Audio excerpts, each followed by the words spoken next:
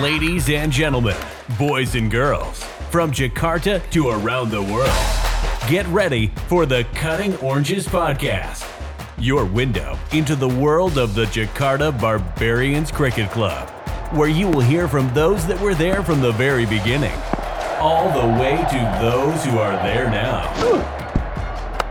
From the drop catches and the thick outside edges, to the big sixes and the 5-wicket hauls, and all the big moments in between. So, whether you're stuck in a traffic jam on the way from Cibubur or heading down to Penchawati on a bus, do yourself a favor and grab yourself an ice-cold bintang as we kick off this episode. Here are your hosts, John Baker and Josh Von Vianen.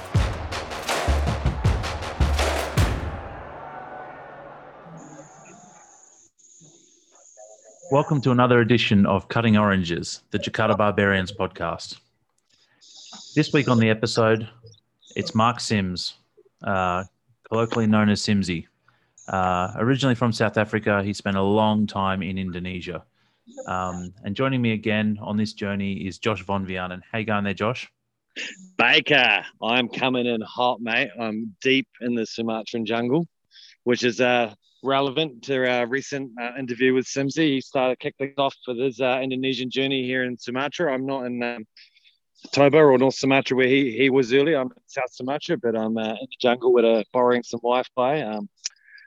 So you might be able to hear the cicadas in the background, the people chatting, and that's where I've been for the last 5 days, in and out of canals and digging holes in swamps. So yeah, that's me, mate. It's been great, and it's literally very hot. And hear the cicadas. Hopefully you're COVID-free up in the parts where you are. Mate, the catch-up with Simsy was awesome. We covered his backstory, which is quite colourful. We covered the clubhouse. We covered the tour merchandise and, a few on-field highlights as well. How did you find it? Oh, mate, it was great. Awesome to catch up with Simsy again, and good to hear a lot of the stuff I hadn't actually heard. I didn't know part of the story, and he's a fellow birding buddy of me, so it's good to hear how he got into his bird photography and that kind of thing as well. So yeah, it was a great interview. It was great to chat with him. Are you popping into the Pekanbaru Barber while you're up there? I'm not, mate. Pekanbaru is Riau. It's the next province up. So I have noted that, and I will be returning next time. Oh, okay, there you go. Well, before we throw over to the interview, Josh, did you know? Well, Simsy started his life in Indonesia or in Sumatra, and I'm going to go for another volcano fact. I know I did that in the one of the early episodes. It seems very relevant. He started up in the Toba area. So Mount Toba is a huge crater, essentially. That crater lake that was caused by one of the biggest eruptions ever recorded. About 70,000 years ago, just over 70,000 years ago, it threw 2,800 cubic kilometers of ash and lava into the air. It was the mini ice age, almost wiped out the humans. There's a few refuges around the world, a few pockets where we hung on and maintained a very low genetic diversity, which might explain a few things. And basically dropped the world's temperature by 10 degrees. So huge eruption, and hugely important for development of the human story. And if you go up there, it's seriously, and you've been up there, Baker, it's a seriously impressive place in terms of its size. I know it's a very big lake, and it's a very deep lake. And I think it's rising again ever so slowly. I don't think it's a dormant volcano. I think it's very slow and docile, but very, I think it's still active a little bit. So, thanks for that. And I think with that, right, I think we'll cut over to the interview that we had with Simsy earlier this week. So yeah, mate, I'm glad I could get through here, and I'm going to go back to my critic smoke-filled rooms and have a coffee on the porch and listen to nature. So looking forward to hearing the final product. No worries. Thanks, everyone, and over to the interview with Simsy now. A big welcome today to our very special guest, Mark Sims. Simsy, how you going there, buddy? Yeah, all good. How you doing? Very well. Great to have you on the Cutting Oranges podcast. So you're in Jakarta. Everything's all good your end? I am, and I'm just trying to develop my Australian accent, but it's not working too well. Well, we hung out enough times to hopefully try and change that, but I think you're set in your ways, unfortunately. So, Simsy, what's been keeping you busy during COVID? At the moment, my entire life, I've been very, very concerned about the underprivileged. So a few months ago, or maybe 6 months ago or so, I actually initiated a thing called Bantuan Bulanan, which is a support program to people in need during COVID and so on. I'm currently supporting 3 families here in Indonesia, but this extends back to South Africa, so that I'm also, through my sister in South Africa, supporting numerous families in this time of need. So Anything else that you're involved with? you must realize that before COVID even started, I was also doing down in Block M, the charity work for the kids that were running around there being stupid. So at Christmas, I'd have a Christmas gift session with the kids outside the old, what was it called? Oscars. So I'd sit out there with my Christmas hat on and whatever, and hand out free lunches and free chicken and whatever. And all the kids would get either a pair of shoes or a shirt or something. That was going on for ages until some adult idiot decided to intervene and told him to fuck off. And then I stopped because the adults were getting involved and denying the kids support from someone who really cared about them. When did you start doing that? 2000 and... that's the early days of my pool playing career. So it must have been about 2002, 2003. Quite a while. Yeah. No, I know that you've been supporting a number of different initiatives, right? Over the years, quite generous, not just financially, but also I know with your time sometimes as well, right? Supporting various initiatives. Well, at the moment, I'm supporting an animal shelter in Pejaten monthly. Okay. Providing dog food and whatever they need, cat food and whatever. So homeless animals, stray animals, or strays injured? And stuff like that. Yeah. Okay. Because I'm helping them at the moment. So I guess those who don't know you, Simsy, you've been in Indonesia. You have been in Indonesia now for quite a while. I guess let's start with your backstory. How did you end up in Indonesia? Well, that's quite an interesting story because in 1997, actually on Valentine's Day, the 14th of February, I was tasked to come to Indonesia to conduct 6 weeks of training for some security management personnel. So I arrived on the 15th of February 1997, and obviously being a very diligent individual, I got right into it. What was interesting though was that when I arrived in Pekanbaru, I bought one of those books called the travel books. Yeah, one of those travel books. So I had an hour and a half drive to the site that I was working on. And in that hour and a half, I learned to count from 1 to 10, say good morning, good afternoon, good evening, and a few other things. So when I arrived at the site, I jumped out of the vehicle and all these guests were waiting for us, or hosts were waiting for us, and they promptly started speaking English. And, welcome. And I chirped off in Indonesian because this was probably about 2:00 in the afternoon. Selamat siang. And, well, most of them fainted, but a couple of them didn't. So that was on the 15th of February, 1997. And that was in Pekanbaru. So that was Sumatra. What was it like in those days? You're coming in pretty hot, 97, 98, Asian financial crisis. What's Sumatra doing? I know more about what was going on in Java and Bali. Was there a yeah. But you must understand one thing. At that point, in the early 1997s, we hadn't really experienced the momentum yet of the intensity to overthrow Suharto. Yeah, I mean, things were pretty calm and pretty quiet. Everybody was very, very friendly. Mountains of expats around, and everybody with their own story and with their own claim to fame. But I mean, we slotted in quite quickly and quite nicely. So I spent those first. I mean, let me just clarify one thing. I was sent here in 1997 to do 6 weeks of training on security management. That was 24 years ago. Yeah. And I'm still here. Are you still doing the training? Is the training program that training program? Yeah. I mean, these guys just can't learn for shit. I actually met an expat in Pekanbaru, not in Pekanbaru, but at the site I was working at, that said to me, we were sitting in the pub just talking, and he said, "If you think that you are going to come here and change everything, you're in for a big surprise." And I said, "Just watch me."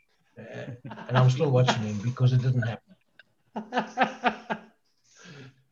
Yeah, that's a bit of an amateur mistake. I think a few of us have turned up and thought, we'll be able to have a rapid impact on on a few things. But yeah.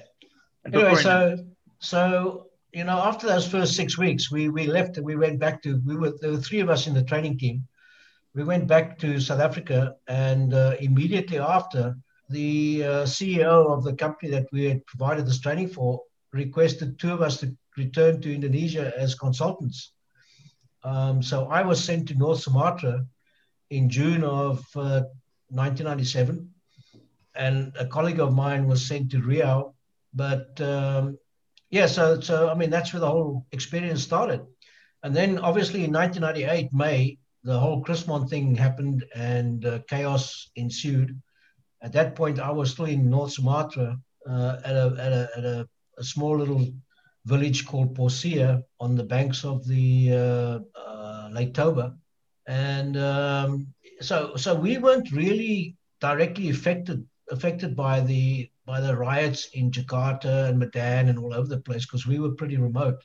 But what happened subsequently is that in 1999, a whole bunch of activists got involved in the complaining about the state of Lake Toba itself, because one of the rivers that ran into Lake Toba ran past our site.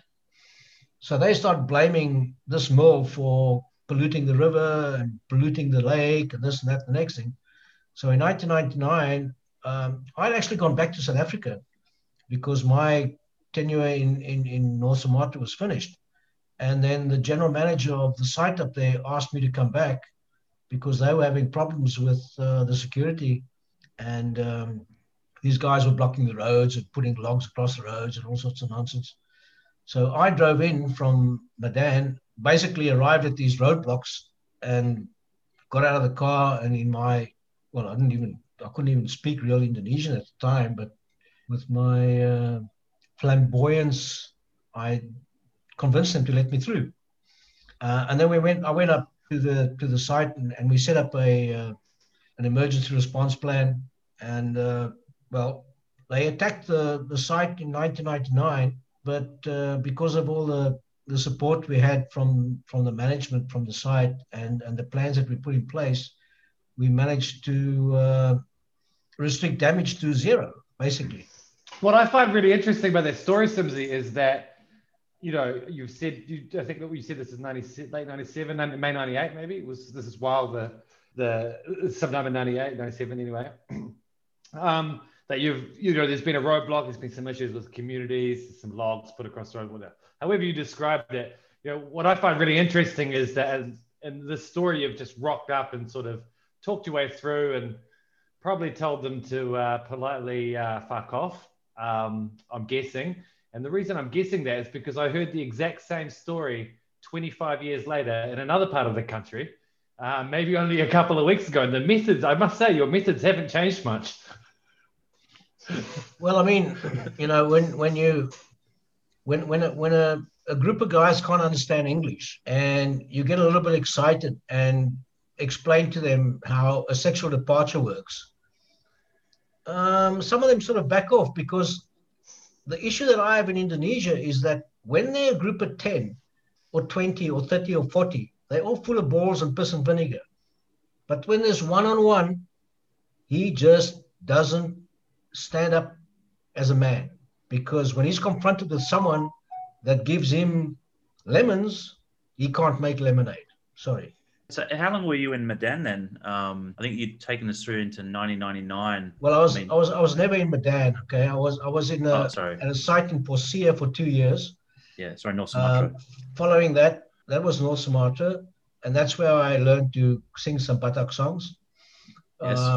But anyway, I then is that where you began your early road into ornithology as well, or were you already No, not at all. I was too busy birding. No, I was too busy keeping the lions out of the cage.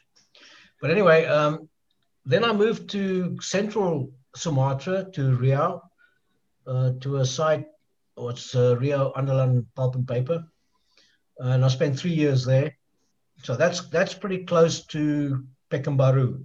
What was Pekanbaru back in those days? I've been there a few times recently for work. Well, in the last couple of years, and it was pretty interesting. I mean, when I arrived in Indonesia in '97, I had my family with me. So my wife and two of her, not my children, but two of her children.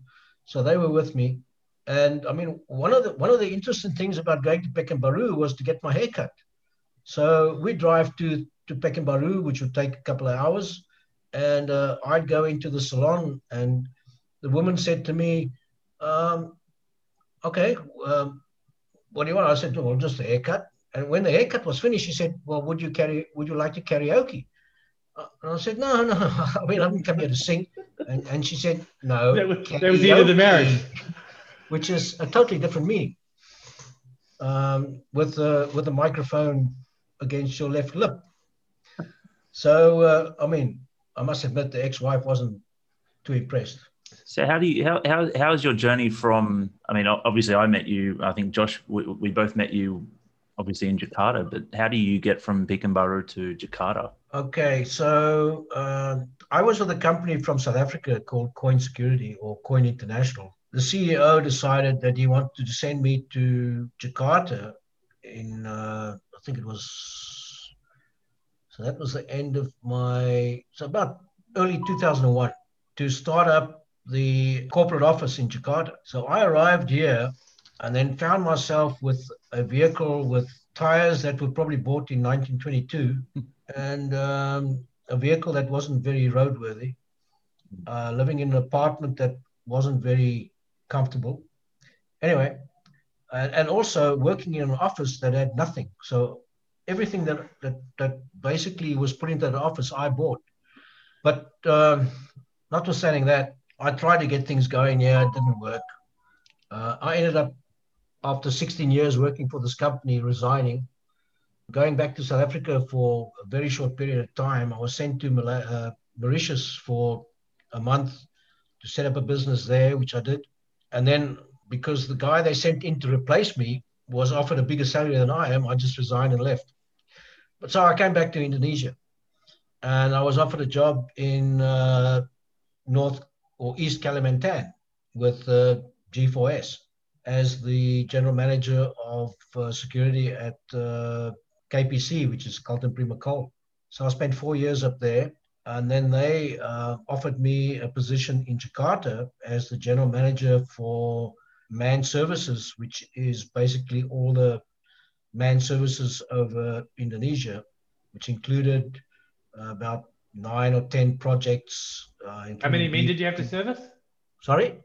How many men were you servicing? I wasn't servicing any men. I mean, I was commanding 5,000 personnel. So I spent another 4 years with them until 2007. And then one sunny day when I was having I was actually busy with a conference call with some of our personnel and well, our regional management and Shell, which is one of our clients. And our director walked in and said to me, "I'm sorry, economic times are tough. I'm sorry, we're going to have to let you leave. You need to leave your office today." So basically, I fucked off. And then that was in 2007. Then I spent 3 years or 4 years with a company called Russman. But unfortunately, that they were into electronics, which I knew nothing about. I knew the business side of things, but I didn't know anything about the product. So And this was in Jakarta also? Or yeah, that was in Jakarta. Yeah. So that sort of ended in about 2015, I think. Anyway, and then I actually decided to take a year off. So I spent a year doing absolutely nothing, literally relaxed and did bugger all. And at that stage, ornithology wasn't part of it yet. So just to butt in there, Simsy, just to let the listeners know, like that yourself and both yourself and me are keen birders. We're quite into our wildlife photography and chasing birds around taking photos. So this is what Simsy's referring to. Sorry, what is it called? You bought a camera 3 weeks ago, for God's sake. Yeah, but I've always been into taking photos of insects. I was more of an insect guy. What is it? What is it called? What is it called? Ornithologist. Ornithology. Yeah. Ornithology. And that's so that's basically the study of the feathered kind. Okay. I didn't know what it was called, but yeah, okay. Yeah. So anyway, then I was approached by, well, I wasn't approached, but I've had contact with a good friend of mine for a long time, Glenn Gardner. And he asked me if I could send in my CV because they had a project coming up in West Papua, which was going to start at the beginning of 2017. And then following, obviously, the normal vetting process and stuff, I was chosen for this job. Together with another fella, and the two of us went up there, and I spent 3 years up there until the end of 2019. So 2017, 18, 19, and that is where the ornithology part came in, because I took my camera up there, and I mean the birds up there are just unbelievable. And then I joined up with a new company, which I'm a director of at the moment, which is PTSSI, which is Safeguarding Security in Indonesia. And that's where I'm at the moment, based in Jakarta. Anyway, so. All right, so you're based, so now you sort of walked us through your trajectory from Pekanbaru, Sumatra, North Sumatra, West Papua, East Cal, Jakarta, and back a few times. You're in Jakarta now, working for your new company. So when did the cricket start for you? I think that, for you, when did you first start getting into cricket? When you were a kid? Was it a backyard thing? Was it when you were a bit older? I know for me, I was always a big fan, but it wasn't really until university where I really got into it. Maybe from my early years, I've always been very, very sportive. So, I mean, at a very young age, when I was 6, I started playing rugby. A couple of years after that, I started playing cricket. Quite an interesting thing is that for me to teach myself to catch a ball, the front of our house had quite a tall wall, so there were no windows. And I'd take a tennis ball and throw it against the wall, and when it rebounded, I'd catch it. And I threw it at different angles to try and learn how to catch the ball. Anyway, so that's just it's actually a phenomenon. But anyway, I mean, I've been into sports since I was very, very young. Our family, my sisters have played provincial hockey. I'm a provincial rugby player. I'm a provincial athlete, but I never actually played provincial cricket, which was interesting. But in my earlier years, when I was probably about 15, I went to a cricket clinic, and we had the likes of, I can't remember exactly who was there, but if I'm not mistaken, Graham Pollock might have been there. He didn't teach me much because I can't bat for shit. But anyway, so we had a cricket clinic, and I mean, I must admit, my father supported me through sports through all my years. And You know, we were a very, very sporty family. So yeah, I mean, my cricketing interest started at school. So I played first team cricket, but I played first team rugby. I had colours in athletics. I played first team hockey. I even debated once or twice. Not sure about what, but anyway, couldn't have made a big impact because I can't remember winning. Anyway, so yeah, so the problem for me in terms of cricket was that when I left school at the age of 18 in 1978, um, I went straight to the military. So I received my what we call the call-up orders from the military, sort of halfway through 1978, and I was called up to the Technical Service Corps. And I went to my dad because my dad had served in the military for 15 years, and he left as a captain. Anyway, so he said, I said to him, well, what on earth is this Technical Service Corps? They said, well, it's pretty simple. You know, you're going to lie under a vehicle and change the oil and stuff and get very dirty. I said, well, I don't want to do that shit.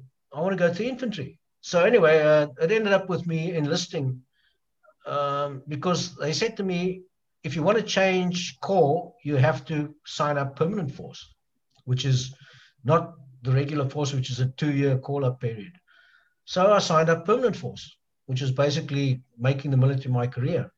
So that was I began on the 4th of January, 1979. I got on the back of a Bedford and drove 800 kilometers from Port Elizabeth to a place called Oudtshoorn and arrived at the infantry training school, where I spent a year and ended up as the best section leader for that year. So anyway, and then I spent the next 9.5 years in the military. And then I decided that the military was getting a little bit too political and a little bit too welfare orientated, I suppose you can call it. So I went into the private sector and became the training manager at a security company. Spent quite a few years there, and that's a company that I spent 16 years with and came to Indonesia with. But the problem was that with cricket, as soon as I started the military, there was no time for cricket. So basically, that's where I left cricket behind, and then I arrived in Indonesia. I mean, I love my cricket and I love watching it and everything else.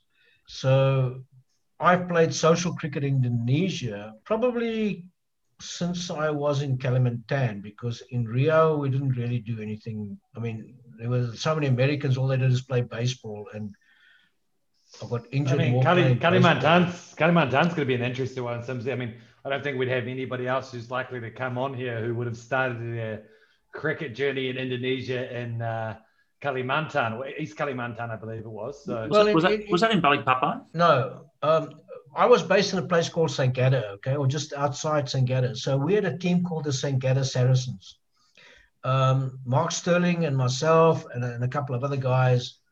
And we actually participated in the Bali Sixers. I forget what year it was, but I actually developed the logo for our team. And the basic message on the logo was Boulder Maiden Over.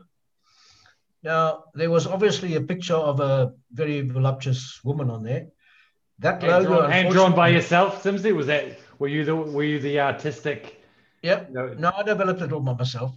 Unfortunately, that logo was then how do you say? I wouldn't say stolen, but used by another team once. The St. Gada Saracens had basically become defunct. Anyway, I mean, I don't mind. So how many teams would you have had in a place like that? I mean, were you like sort of the only team, or was there two teams, or?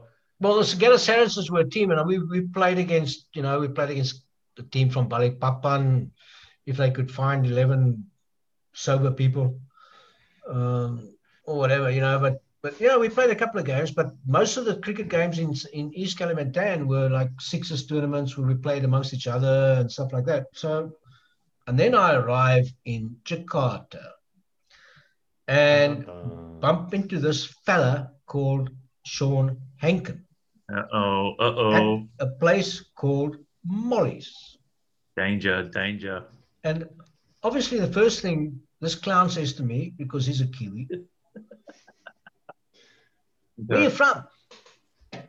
Well, no, that's Aussie. Anyway, he says, hey, where you from? I said, South Africa. You play cricket? It's not like, how are you doing? Or, or what do you do for a living? Let's just set the scene here a bit. Are we talking, is this mid-afternoon? Have you just arrived? Has he copped you? Has he grabbed you at midnight? Eyes already rolled back? No. This is sort of late evening, okay? So this is maybe, let's say 8 o'clock, 8:30, 9 o'clock. What year was this? Was this like? Oh, this must have been 2013, somewhere around there. Okay. Because I think our first tour was 2014, wasn't it? 2013. End of 2000. Our first tour was the end of 2013. Yeah, and that was to Ho Chi Minh City. Yeah. Right. So that was before that. So let's say the end of 2012 or somewhere around there. Anyway, I bump into Hankin at Molly's. And his first question is, do you play cricket?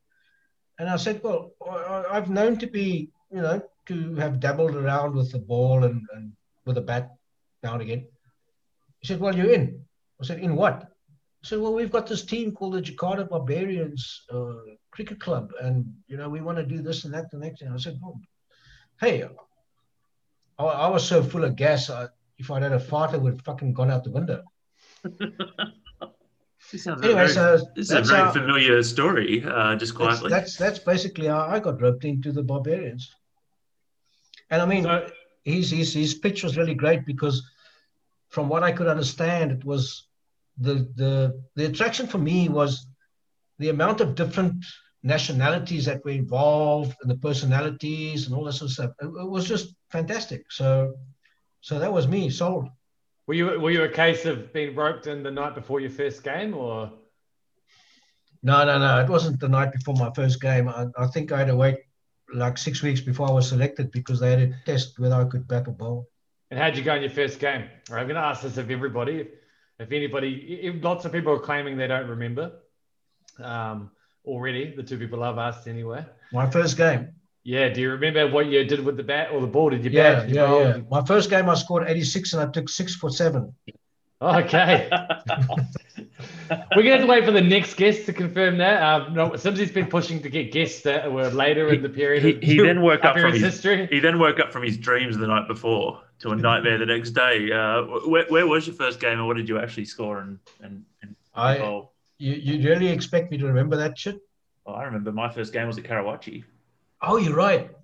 My first game was at Karawaci too. I scored probably nothing. As you would, we'll get to that a little bit later, but you will judge from some of my reports on our achievements on how exactly I have done. But anyway, I have highlights and I have lowlights, and sometimes I have no lights.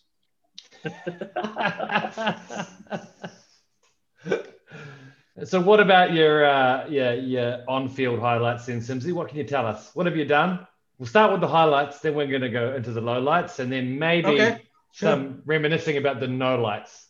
Well, let me just explain my approach to cricket, first of all, okay? I mean, my heart is 25. My body at the moment is 60, and my brain is in neutral. Yeah, your middle stick's a bit wonky. So, I mean, you're going nowhere with that shit. To get to the highlights, I would say, I mean, I haven't been an excessive scorer of runs like Barnesy and Baker and everybody else. Amen, brother. Amen. But I must admit, I have two specific highlights. One is holding my bat through against Whiskey. Yeah. When everybody else was folding and actually scoring 27 not out. No, I remember that. Not that that's a massive score, but anyway. 30 odd. That's a 30 odd.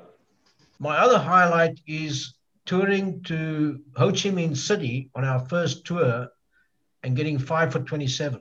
Yep. So, I mean, on field, those are probably two of the highlights. Mediocre, I just loved feeling at gully or point because no sucker would get the ball past me. Or I thought so. I thought so anyway. I thought it was because of all the chat and the banter behind the stumps. I wasn't called cheater for nothing, okay? So I mean, those are probably my. I mean, those aren't massive highlights, but I mean, on the field, to me, it's really not an individual performance that depicts the highlight or the low light. For me, it's the camaraderie, the spirit within you play with how you play the game. The friendships that you develop on the field, off the field, and when you get beaten by 100 runs or you win by 100 runs, to me that's irrelevant in the greater scheme of things, because life is not about how much you beat the other guy. Life is about how you actually manage to gain gain something from it, or be able to offer something from it. So anyway, I have a few lowlights. Before we get to the lowlights, can I just say that whiskey innings? I'm glad you said it. Otherwise, I would have asked you about it. Was that the game where we were really low on numbers as well? And I think it was just before the Bangkok tour or something of 2015. Was it that game? Because I think you or I batted for a while together. I think and I thought you scored about 34, but no, I scored 27. Okay. Score wasn't irrelevant because I know you batted for a long time, if not batted the whole innings, right? Because I think we only had 8 or 9 players. Was that game?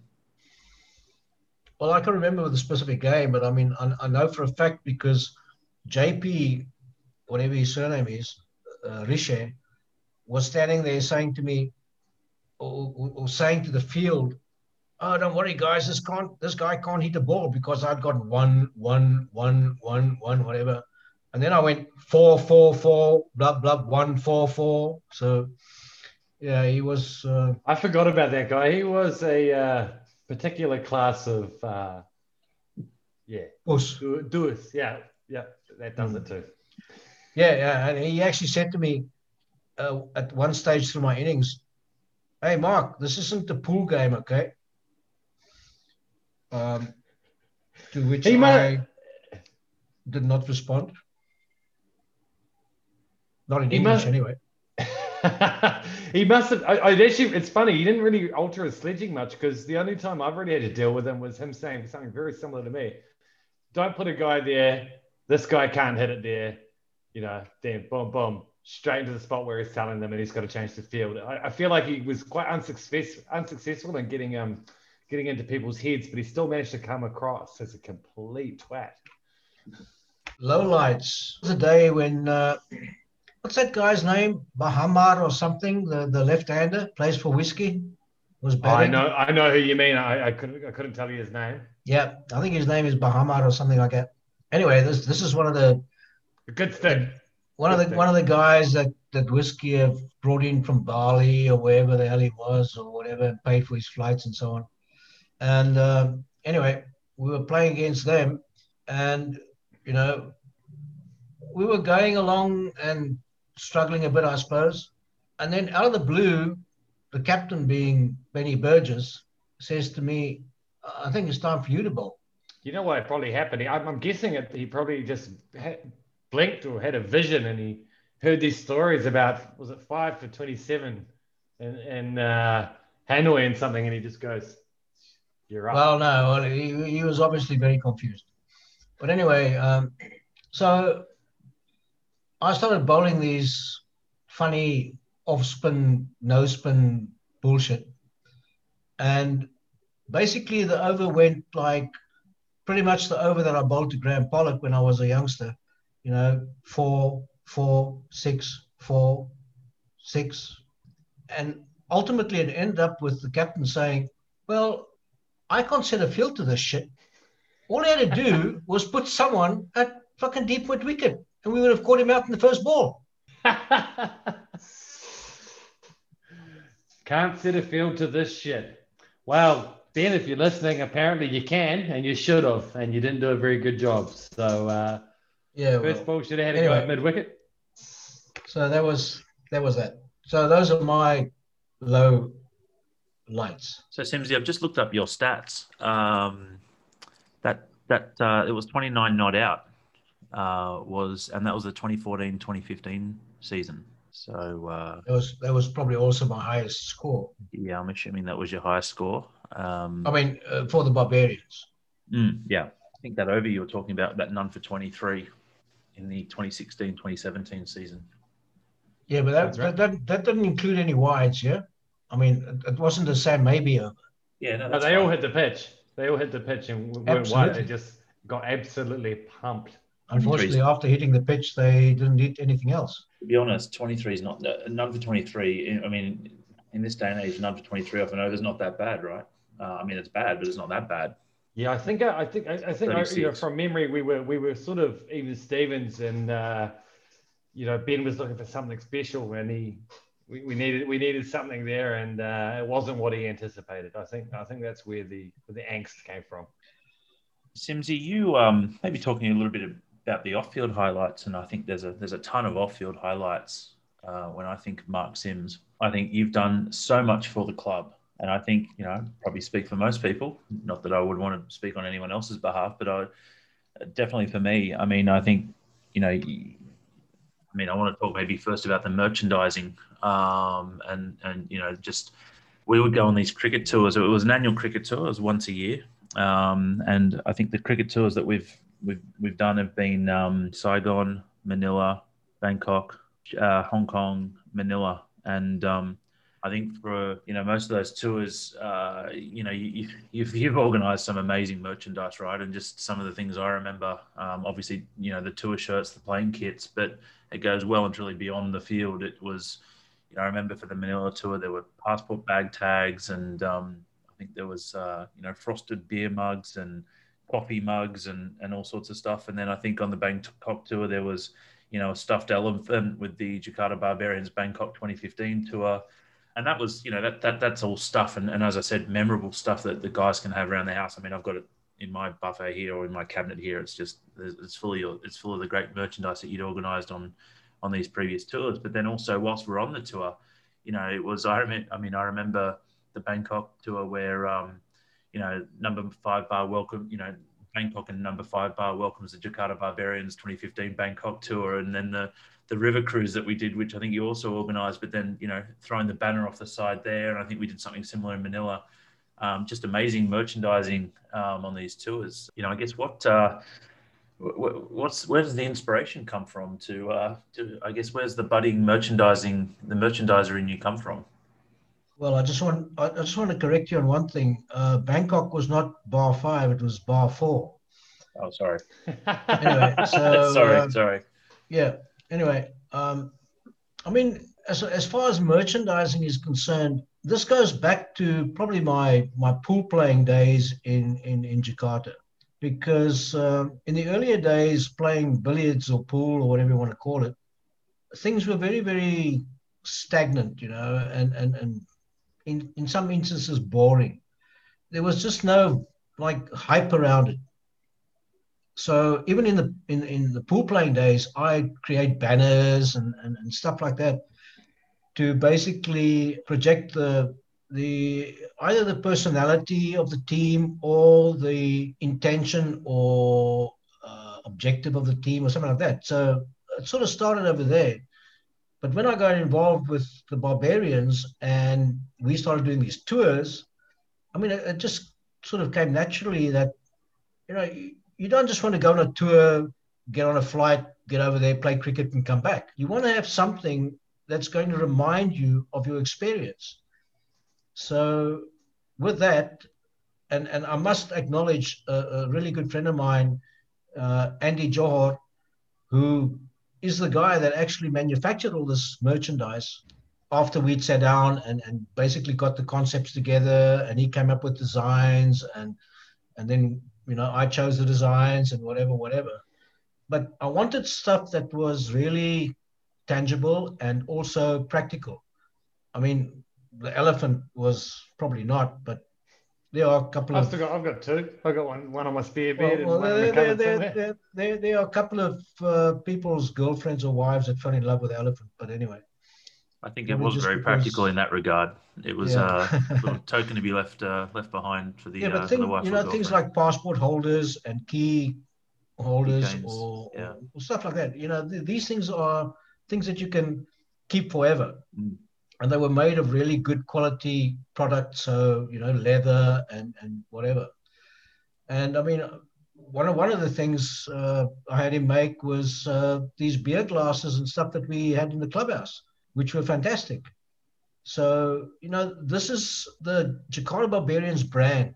And when you're talking about the brand, you want it to be professional and you want it to be exciting and you want it to be sought after. So basically, that was my initial intention with merchandise. And in my opinion, it really came out well. So I'm really proud of what Andy and myself have achieved with it.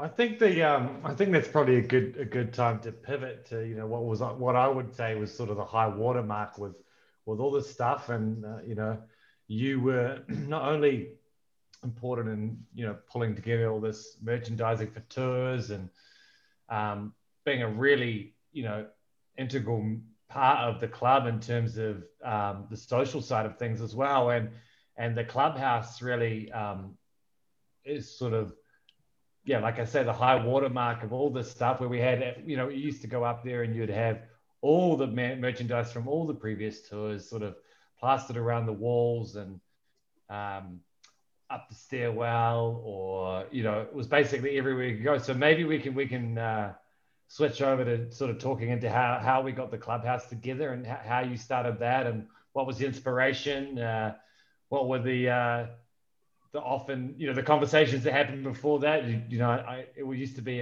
above Everest, right? So like, how did you convince Saki that it was a good idea to let him have half his bar anytime we want? Well, in all honesty, the upstairs of Saki's bar was basically defunct because there was nothing happening there. But the concept of the clubhouse came up with probably a few comments from some of the members, but it also came up with opportunity. So I've known Saki for years, even though he's not a good friend of mine now.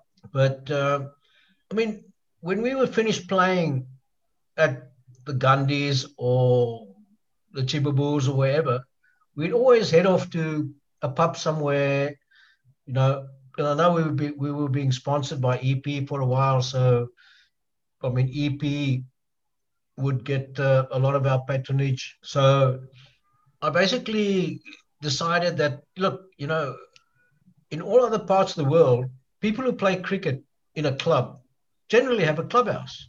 So why don't we create a clubhouse?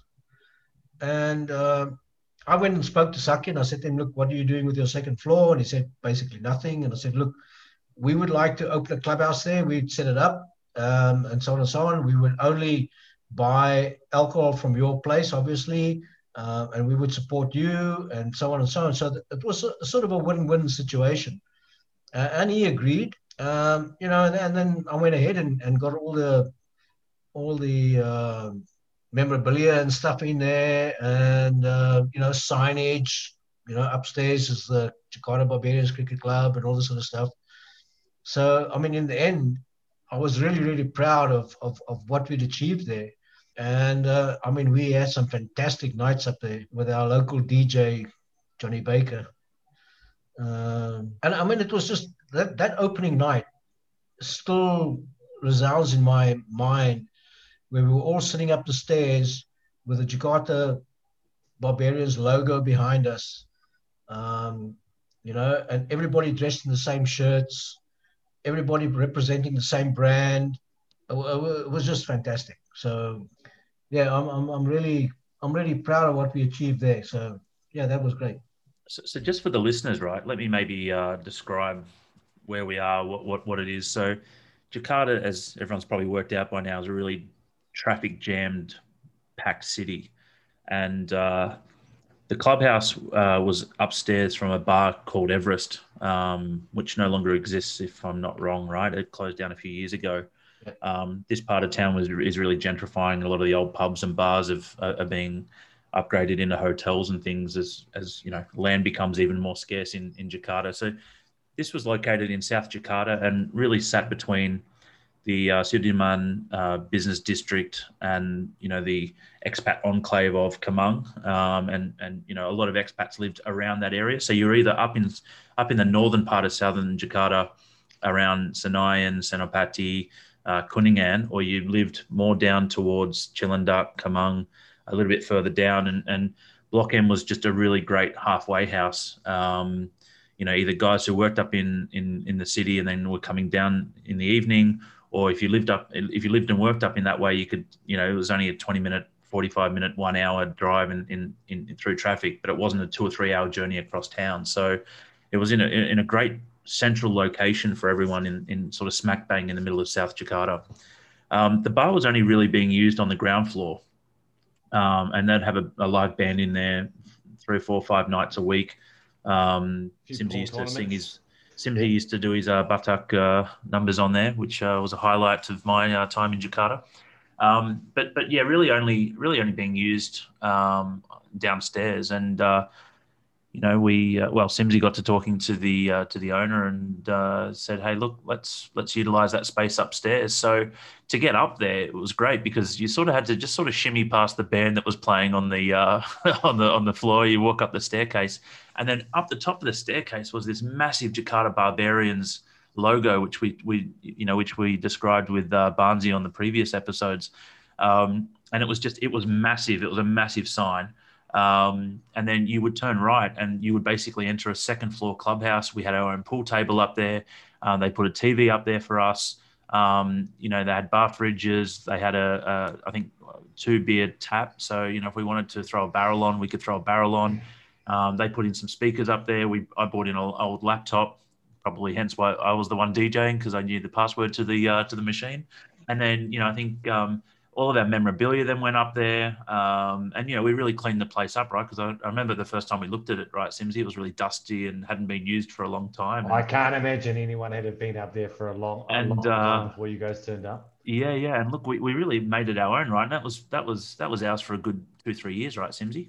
Yep. Yeah, it must have been, because we went up there and I remember it was great. You just give if it wasn't Saki, you'd give one of the bar girls a call and say, I'm coming up with a few guys. Well, can you please put a barrel on? We'll be there at 7, and whatever time you turned up, just walked up. You know, and I had my 30th birthday party there. I invited a lot of people from Bolgor and a lot of guys from the cricket team. There was a lot of sort of non-cricket events and sporting events and birthdays, and you know, it was just a great place to hang out and have some fun. As long as we don't talk about 2015. I was about to say Simsy's going to hate me. My favourite memory there was the Japanese rugby team, the Cherry Blossoms, beating South Africa in the Rugby World Cup. That was my highlight. Yep, that was my highlight. That was one of my highlights from the clubhouse. Yeah, I have very distinct memories of that night, and I you know, this was during the World Cup. It was Japan versus South Africa, when they, you know, famously beat South Africa. I think it was very early in the first half. We were giving Simsy some gripes and giving a bit of a poke here and there. And for those of the, you know, this is an audio podcast, obviously being a podcast, but for those of you that don't know Simsy, have never met him, he's got one of the most lethal cut straight through your death stares that you've ever seen in your life. You didn't need to say many words, this bloke, and he just sort of glances you a look and you think, oh, got to be careful what I say here. And I remember that night, Baker, we sort of stepped away from the poking at one point. We sort of gave him a 5-meter radius. It was sort of discussed as well. We said, you know, look, hey, I think we need to lay off Simsy because it's looking like Japan might actually win and we're not really sure what's going to happen. And he's looking at you like he's probably actually going to kill you. Yeah, and I moved to the other end of the room, and I wanted to be nowhere near it down the rest of the night. Yeah, that's right. You know, I think I was definitely fairly vocal saying, geez, imagine if Japan actually gets up here. Surely not, right? Surely you wouldn't want to be that first sort of tier 1 rugby team to lose to Japan in a World Cup. And, yeah, I mean, I would just wanted to annoy him so much that I threw, I think, 20, 30 bucks on them when they were paying like 25 after that first try or something like that. And then that was another reason to sort of step away as the game went on. So yeah, I was definitely crawling into my shell as the stairs were getting, I mean, even more intense than what they already are at the best of times. But I mean, that Rugby World Cup, I think we talked about that on the last podcast. Barring a few, some major upsets in both the rugby and the spectators. I think we were up there for all the major games, especially on the weekends and during the week and the finals. And I think there was the Australia-New Zealand game. You remember we packed a scrum after one of the scrum? Yeah. God, I was so drunk. That was the Australia-New Zealand game. That was great. Yeah. I mean, yeah, it was packed. We had guys up there every time, and people would bring. It was such an open, sort of arms held open place that I was bringing mates that you guys had never met before, and probably would never normally go to a place in Block M, didn't even know Block M was around, or that part of Jakarta. I was bringing them from Bogor, science guys or whatever, and they were just having a great old time, So I think that really girlfriends up there, and yeah, for sure. Yeah. It was, and I think that speaks well to the work that you did, Simsy, and pulling that all together. It was just such a great spot. Probably what you wouldn't have seen, Josh, is especially during the World Cup, right, where there's a game on every second night or whatnot. Throughout the whole week, the weeknights, we were all popping in there to watch a game in the evening or whatnot, right? It was fantastic. Who won that World Cup? I mean, we did have a few clowns popping in that weren't invited, but I mean, that was the nature of the place because it was just such a inviting place to go. And I mean, for me, in terms of the Jakarta Barbarians, that's probably my greatest memory. It was fantastic place, and very fond memories from up there. So one of my biggest memories from the clubhouse was we did some of our end of season presentations up there, and we started getting our own awards. And we had those 3D printed trophies of Burgess's face because he used to get MVP every year, right? But I think the bigger thing that I remember is, I think we put together these PowerPoint slides or whatever just to try and just bring in all the content from the year, the photos from tours, photos from games. Burgess sitting around in his underwear after games, or Hankin doing that weird stretch that he did that, made the Jakarta post or whatever. But I remember Simsy's a very artistic man. And he used to write these poems. Man of many talents. But do you remember? I remember some of the poems. But Simsy, do you have any poems you may want to? Just before that, we get into that. I remember being at one of these awards ceremonies. I can't remember. I think it was probably post Bangkok, so it might have been the 2015 awards ceremony for the club where we had a chat. But I was not anticipating anything like this coming from any of us. And Simsy's a bit of a dark horse on this one. And when we got these poems, I was well impressed and I was in stitches. So, what poems are you talking about? Sonnets, maybe you refer to them as. I don't. Okay. I mean, I don't write sonnets. I don't write odes. I don't write poems. Are you a limerick? I write rhymes. Oh, hip hop. I didn't pick you for a rapper. No. I'm not a fucking rapper. That's not me. So what do you want to hear? I'll tell you what. I in the beginning when I got involved in all this sort of rhythmic gyration bullshit, I called it the Barbar Tales, and I have one here which relates to an evening session that we had at Molly's after we finished playing, which I can read to you. If you are ready, I can go ahead. I am ready. Right, mate. So this is called the Barbar Tales. I think this might be the original one that I actually wrote. So, the Barbars played the Indians at Chibabur this week. Another stunning victory is all that they would seek. Everyone was early, and Johnny won the toss. The captain's first decision had Burgess at a loss. The ground was dry and hardened. The morning was quite hot.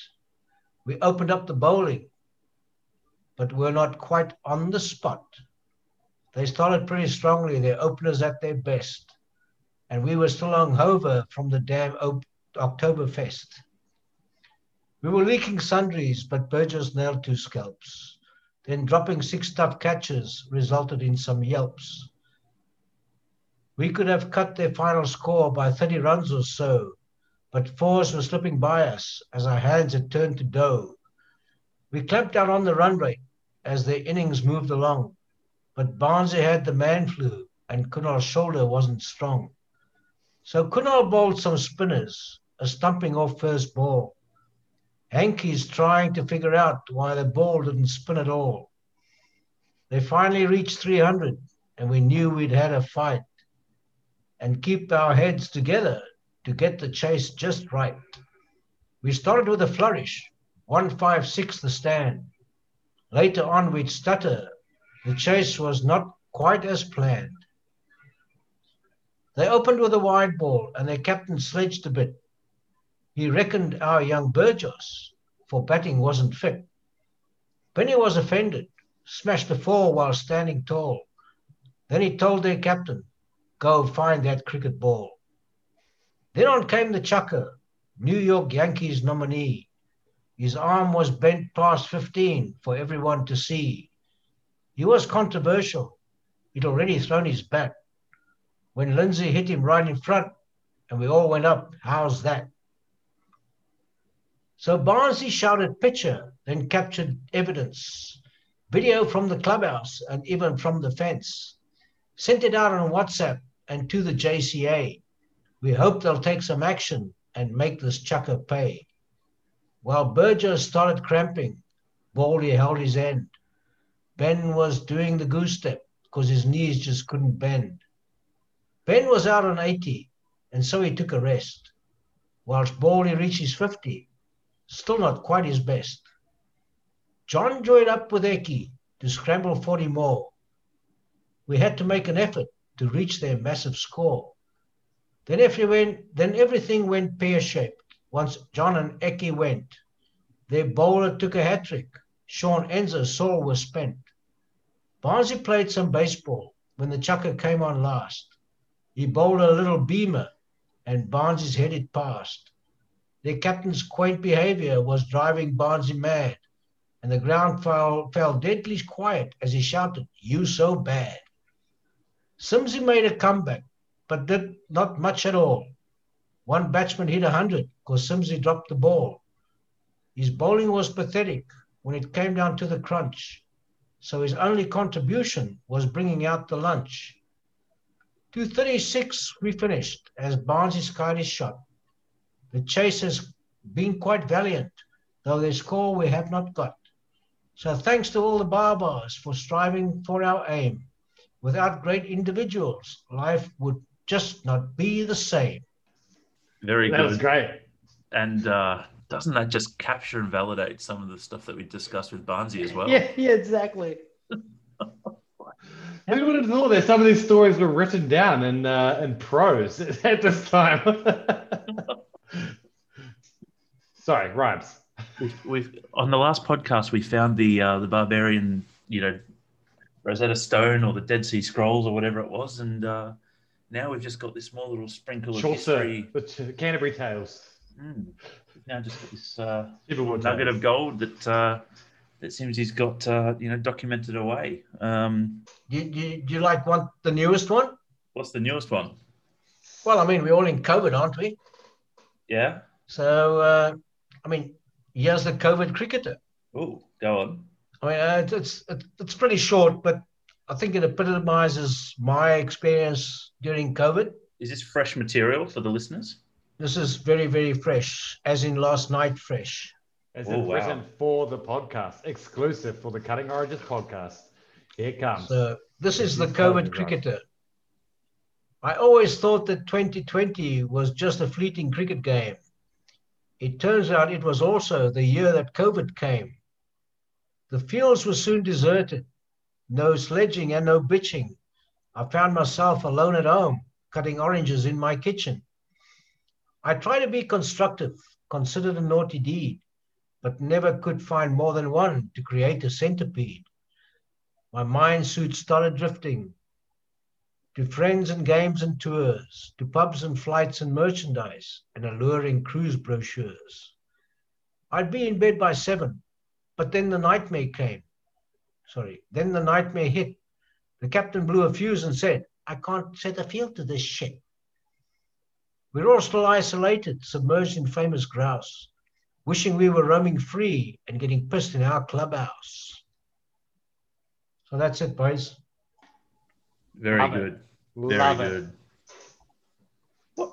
What makes you think of this stuff? I mean, how long does it take you to come up with these little artistic gems? Well, that was 30 minutes last night. So with that, I would love to rip through the final 6 questions.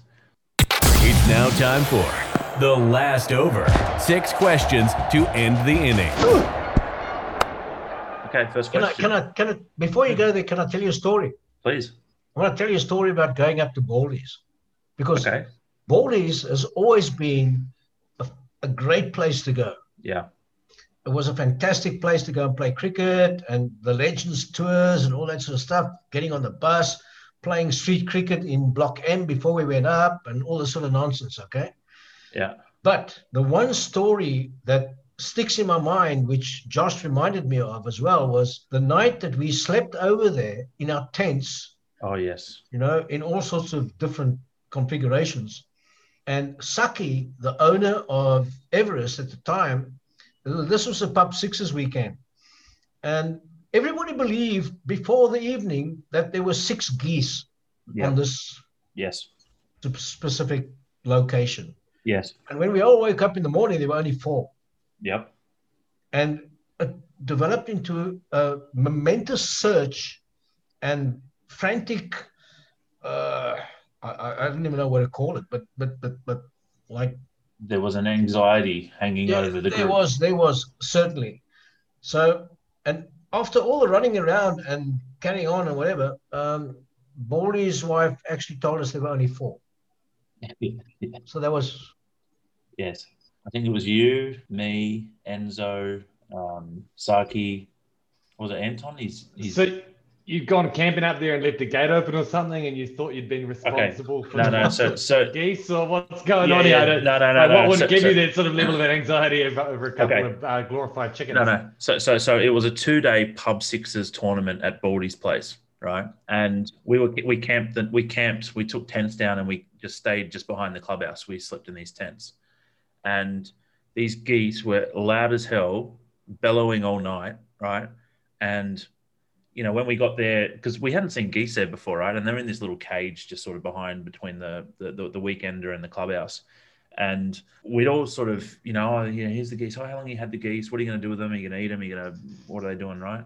He said, we let them roam free. They pick at the bugs or eat the frogs. Or I don't know what, eat the insects. Anyway, we all thought there were 6. We all thought there were 6 geese. I don't think we were told that there were 6 geese, but I think we all assumed that there were 6 geese. We woke up in the morning, right, and we had a ton of alcohol. And I think Saki went crazy thinking that there was a ghost in a tree or something. And I don't know what, he was off seeing ghost women floating above trees or something. And his driver or his security guard was trying to just keep him calm and whatnot. We woke up in the morning. I think Simsy was on the tools on the barbecue, cooking up a nice fine spread as he's been known to do. And we started getting up, and I think Enzo, Simsy, and I were up first, and we were all looking at each other. And the geese were a little bit quieter than what we remembered from the night before. And so we went out there and we counted them, and there was 4. And in our minds, there was only 4. So we were then running around going, shit.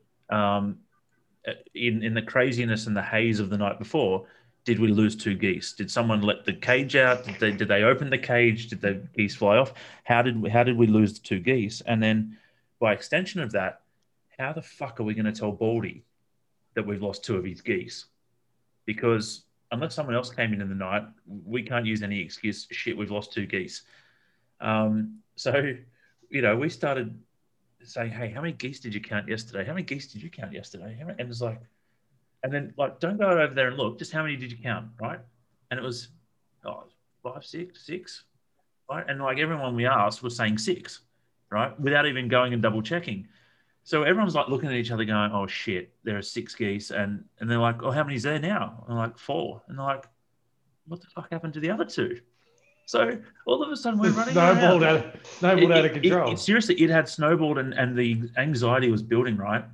And so, Baldy's wife comes out in the morning, right? She's the first to arrive. She comes over with the coffee. Hey guys, how you going? Everything's okay. Was the night good? Yes, the night was great. And we're all looking at each other, and I can't remember who, but one of us, striked up the courage to ask, so how many geese do you have? And she said 4, and there was just this massive collective sigh, and everyone I think started laughing, going, "Oh, thank God," because she's like, going, "What?" Spent half the morning down the gully looking for non-existent geese. Yeah, and she's like, why are you guys all acting weird? And we're like, well, we thought there were 6 geese, and we were wondering how the hell we were going to explain to Baldy how there's now only 4, and we'd somehow lost 2, but no one could remember how 2 may have even come to have been lost. So when Baldy came out, we actually then told him, right? And he's looking and laughing. He goes, no, I fucking hate the geese, and I wish they were gone. They make too much noise.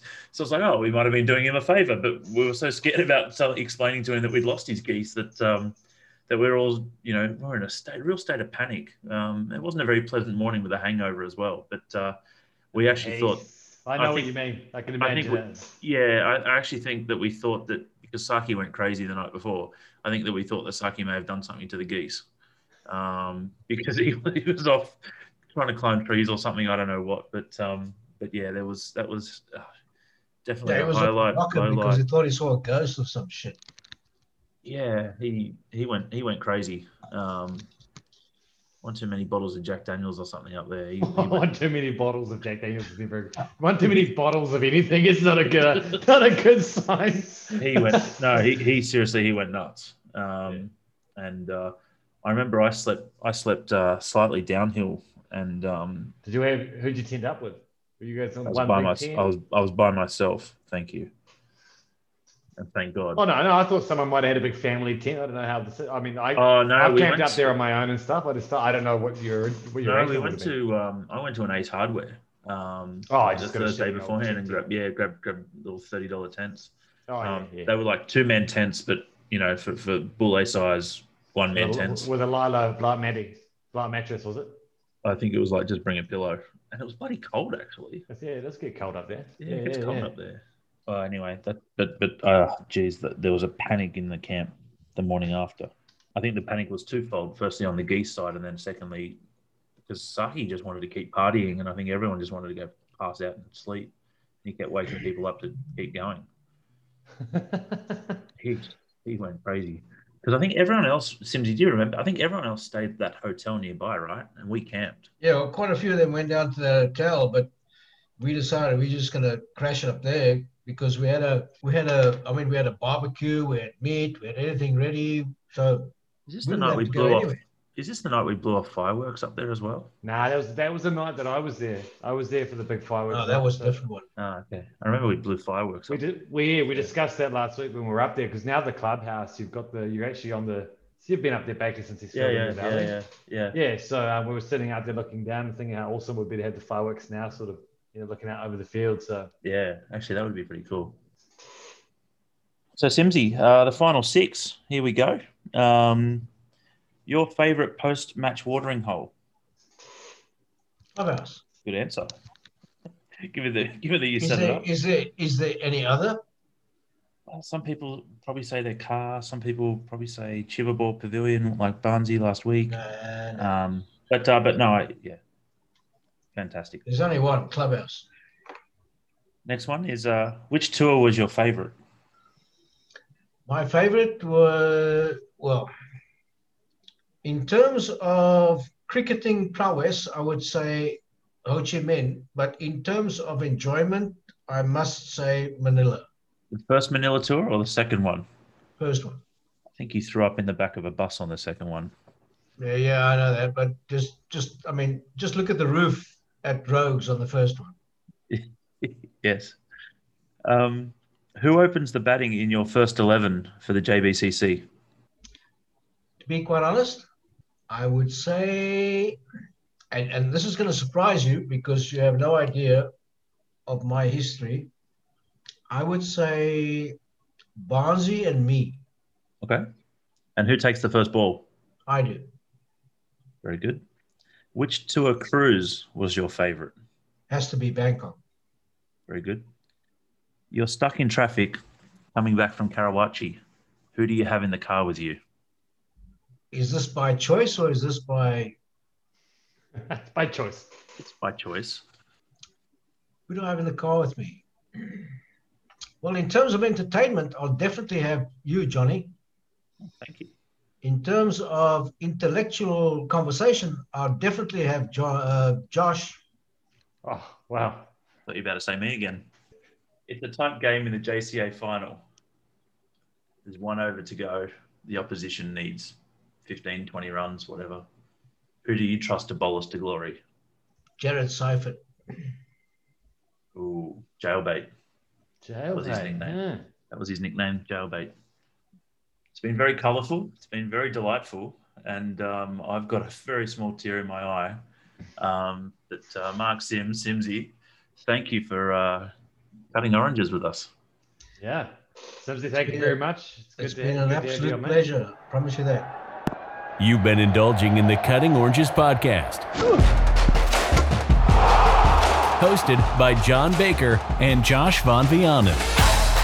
A walk down memory lane of the good, the bad, and the ugly of the Jakarta Barbarians Cricket Club. Stories on this podcast may be embellished by the guests, and recollections of these events may vary. If you never look at an orange the same way again after hearing this, then we have served our purpose. Until next time, we'll get you to push back down to third man to save the boundaries from all those edges coming through.